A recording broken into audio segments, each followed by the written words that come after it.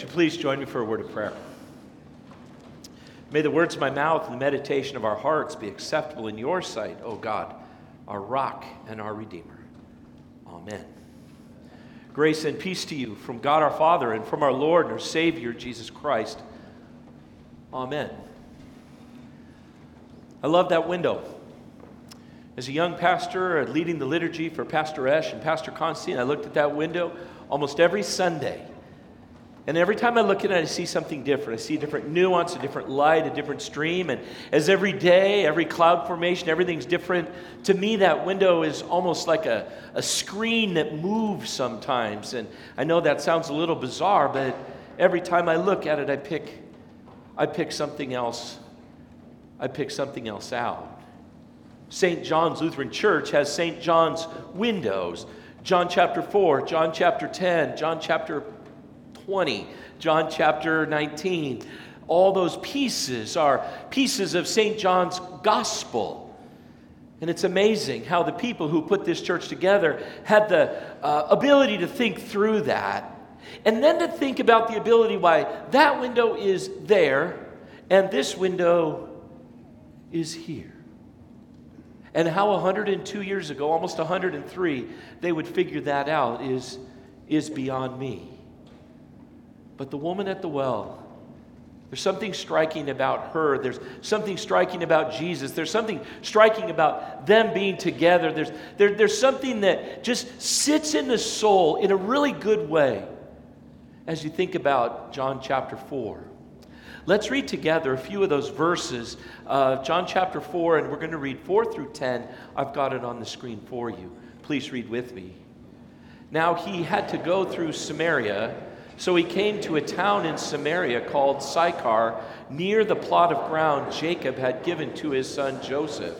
Jacob's well was there, and Jesus, tired as he was from the journey, sat down by the well. It was about noon. When a Samaritan woman came to draw water, Jesus said to her, "Will you give me a drink?" His disciples had gone into the town to buy food. The Samaritan woman said to him, "You are a Jew, and I am a Samaritan woman. How can you ask me for a drink? For Jews do not associate with Samaritans." Jesus answered her, "If you knew the gift of God and who it is that asks you for a drink, you would have asked him, and he would have given you living water." Now, in our civilization, in our way of looking at things, we don't even think twice about a man talking with a woman. You just don't think about it. If you're a man, sometimes you speak with a woman and you're a little uncomfortable. You're like, yeah, we're supposed to, or maybe that your language isn't right or your words aren't well chosen, and you say, "Oh, wait a minute." But at this time of day, with the way it was with Samaritans and Jews, with men and women, it just wasn't that. This is an improbable conversation. Just like John chapter 3 was an improbable conversation that somehow Jesus would meet with a Pharisee at night in an alley and say those marvelous words, "For God so loved the world that he gave his one and only Son, that whoever believes in him shall not perish, but will have everlasting life." From John chapter 3's improbable conversation to John chapter 4's improbable conversation, highlighted very carefully that she is a Samaritan woman, with the parenthetical that Jews don't hang out with Samaritans. And you could also say, if you were an observer at the time, you could say, and men don't speak to women in this way either. That was the way it was in the ancient Near East. That's just the way it happened. And if you look and begin to understand a greater context, you see how improbable that conversation was. In the Greco-Roman world, there were 140 men for every 100 women. What does that mean? And where did those little babies go when they were born female? And how does that speak into the conversation that we have this morning and that Jesus had on that day? Here's a quote. "I ask and beg of you to take good care of our baby son. If you are delivered of a child before I come home, if it is a boy, keep it. If it is a girl, discard it." was from a Roman businessman getting ready to leave his pregnant wife, hoping against hope that his baby would be a boy and not a girl. Or how about this from the Greek poet Poesippus? Everyone raises a son even if he is poor, but exposes a daughter even if he is rich. You are a Samaritan woman, and I am a Jewish man. Women were thought of as possessions to some degree, kind of like a car or a ladder or something. If something happened to a woman, the man was paid typically because she was viewed as kind of his property. And then the coloring of this conversation over the course of millennia, pastors have stood up and said, well, she was obviously a woman of ill repute. She had 5 husbands and she was shacked up with this other guy. What we don't understand and we don't talk about too often is that only men could initiate divorce in that culture. So not only was she broken by the divorces, but broken by the rejection of 5 men saying to her, "Your history." And so she worked her way into community. Clearly at the end of the text, she's got people with whom she has influence and is able to have marvelous conversation with. I am a Samaritan woman and you are a Jewish man. What in the world are you talking about here? Then there's those pieces of today, huh? Those pieces of our life here in 2017. You would think that after so long we would have it all kind of figured out and all kind of ironed out. But still, men and women, there's a struggle and a rift. There's lost pieces of that. There's lost pieces of how we get along. And sometimes we don't have it all figured out. And we say this and we do that. And we speak out of both sides of our mouths. And it just doesn't work. And someone's hurt. Typically, the woman is hurt or marginalized or condescended to. Like a pat on that head, it's all good, right? Or maybe even worse. Even today, from 1990, a quote from the author Amartya Sen, there are more than 100 million women that are missing, speaking to gender imbalance in China, India, and elsewhere. 100 million people missing. Women missing. Why? Or closer to our time, Mara Hivstendahl, in her book, Unnatural Selection, Choosing Boys Over Girls and the Consequences of a World Full of Men, she noted that Asia has an imbalance of 163 million more males than females. 163 million more males than females. So once a baby is born, if it's identified as a female, it is easier and likely to be unwanted because the boy carries the name of the family, the boy carries the ability to work, the boy carries the cultural pieces and the sociological pieces of strength and muscle and name and all of those things. So if a little girl is born, they say, well, maybe later, which leads also then to another piece. Rich families cannot find brides for their sons, and poor families are more likely to sell their daughter, which leads to a rise in sex trafficking and the marriages of very young women to much older men. See, we haven't figured it out yet. And more than likely, until Jesus comes back, we're going to struggle with men and women and how we get along and what that means. So many fewer women, so many more sold into horrible styles of life. It makes you think a little bit about how we love one another and that we do love one another.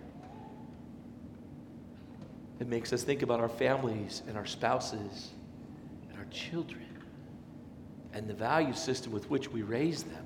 And what that looks like, and even more than that, what that means in faith and in life.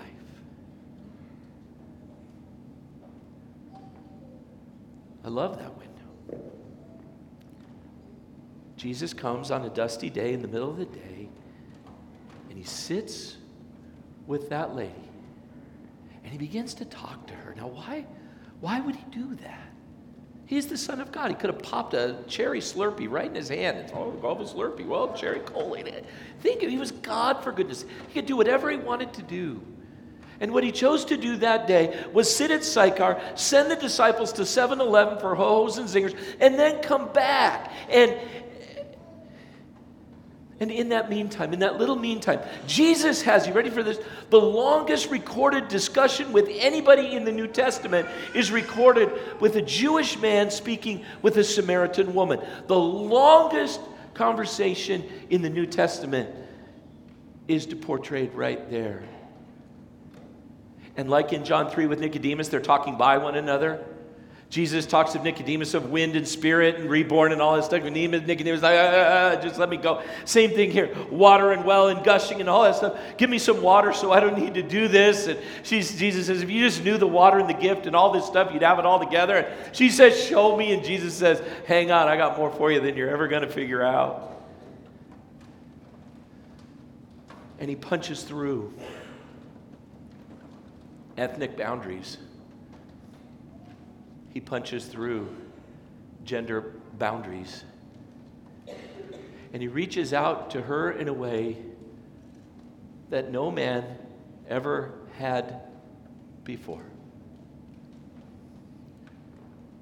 She's not a possession to him. He doesn't look at her with dazzling, sexualized eyes. He looks at her with an unconditional love and a sense of inclusion that she has never experienced before. And in plowing through those barriers, he loves her. Paul writes of that in Galatians, these words. So in Christ Jesus, you are all children of God through faith. For all of you who are baptized into Christ Jesus have clothed yourself with Christ. There is neither Jew nor Gentile, neither slave nor free, nor is there male or female, for you are all one. You are all one in Christ. Wow. That means that little Ford Hudson Fritchell is in the body of Christ, one of us. One. We are one. There is more in common in Christ than that which makes us unique in the world. We are restored and made whole. One in Christ. The Jew or the Greek, no, we're Christians. The male and the female, well, first you're Christians. Children of God through faith in Christ. Sins forgiven, lives restored, broken pieces made whole, lost lives rescued and drawn back in Christ. We are one in Christ. More in common, hear me, more in common in Christ than that which would ever separate us. As a congregation, as families, as men and women, as Republicans and Democrats, as Americans and other people in the world. We are one in Christ. One in Christ, which is more than likely what she began to perceive in her heart as Jesus was talking to her. The pieces of the language go from kind of far to kind of close until finally Jesus brings it down and he says, I who am speaking to you am he. And the first place he reveals himself as the Messiah in a very explicit way, is to a woman at a well in Samaria, not to men in a synagogue in Jerusalem. There is neither Jew nor Gentile, neither slave nor free, nor is there male and female, for you all are one in Christ Jesus. Maybe that's why that window means so much to me. Maybe that's why that was the easiest money in the world to raise. It's the second time I've said that. $350,000. Remember how dark it was in here when that window was covered over with plywood and how horrible that was? People said, when's the window coming back? When's the window coming back? When's the window coming back? It's all been rebuilt. And nobody had a voters meeting. No one sent me an email and say, "What, could we put Nicodemus on there?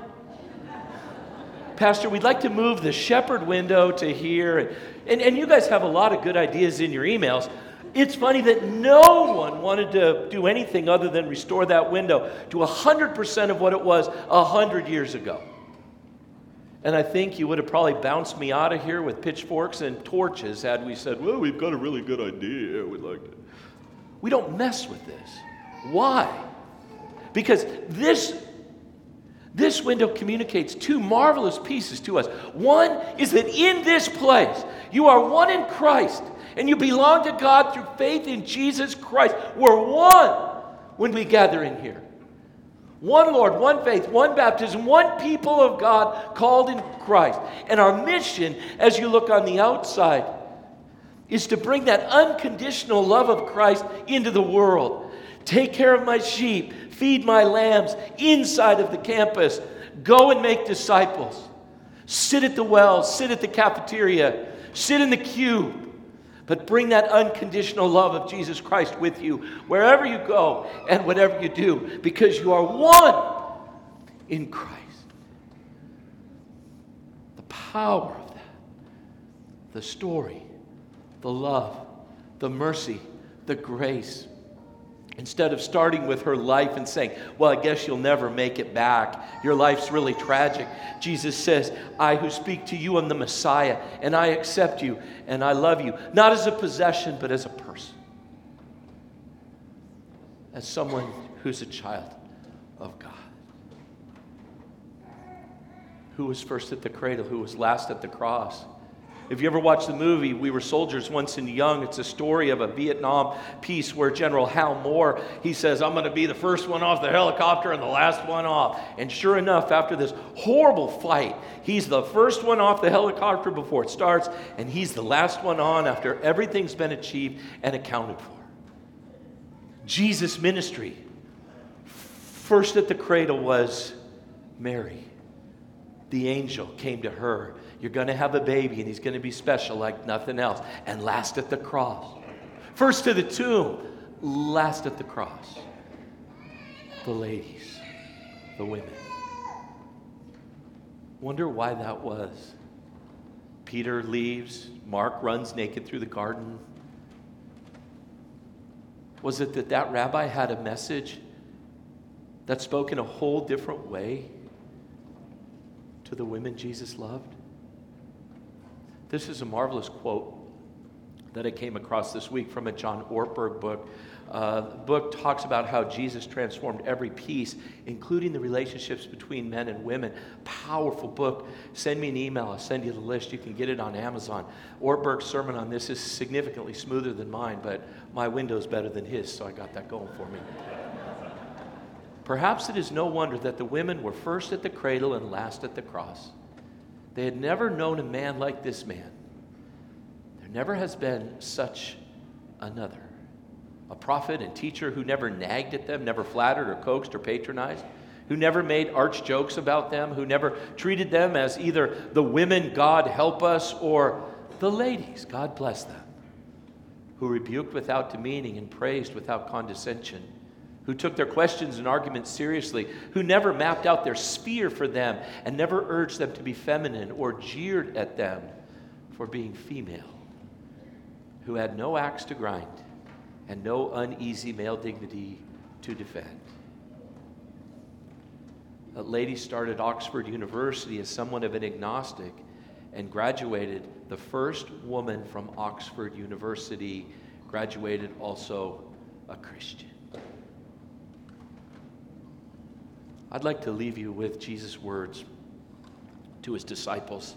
The disciples come back, and you can almost hear in their voices, "What are you thinking, Jesus? Come on. What's going on here? Why this? We got some food." I even love the point in verse 33 where the disciples said to each other, "Could someone have brought him more food?" Did she bring him a Big Mac? I just think that's so funny. So, verse 27 of John chapter 4. Just then his disciples returned and were surprised to find him talking with a woman, not the woman, a woman. But no one asked, "What do you want?" or "Why are you talking with her?" Then leaving her water jar, the woman went back to the town to the people, Come and see a man who told me everything I ever did. Could this be the Christ?" They came out of the town and made their way toward him. Meanwhile, his disciples urged him, "Rabbi, eat something." But he said to them, "I have food to eat that you know nothing about." Then his disciples said to each other, "Could someone have brought him food?" "My food," said Jesus, "is to do the will of him who sent me and to finish his work. Do you not say, 4 months more and then the harvest? I tell you, open your eyes and look at the fields. They are ripe for harvest. Even now the reaper draws his wages. Even now he harvests the crop for eternal life, so that the sower and the reaper may be glad together. Thus the saying, 'One sows and another reaps,' is true. I sent you to reap what you have not worked for. Others have done the hard work, and you have reaped the benefits." She was on mission right away. Went back to the people of influence, her influence. On mission immediately, let's go. And people came to know Christ through her witness. The disciples come back and they're a little sketchy on what's going on. And Jesus said, "Look at her and what she's done. She's got this figured out. And eventually you're going to be with us in the harvest as well, fellas." Our work inside the church is to continue to work at being one in Christ and to align ourselves around the mission of Jesus Christ of making disciples. And our mission outside, on the other side of that window, is to find those places. To find those places where people sit and need the unconditional love that is ours in Jesus Christ. People talk all about the church this and the church that, and the sanctuaries are empty, and people don't do this and people don't do that. And you know what? I get it. I'm not immune to that kind of conversation. But what I also know is this, that there's great, great opportunity for every one of us on the other side of that window. For Jesus, who received her, receives us and calls us to be on his mission. Amen.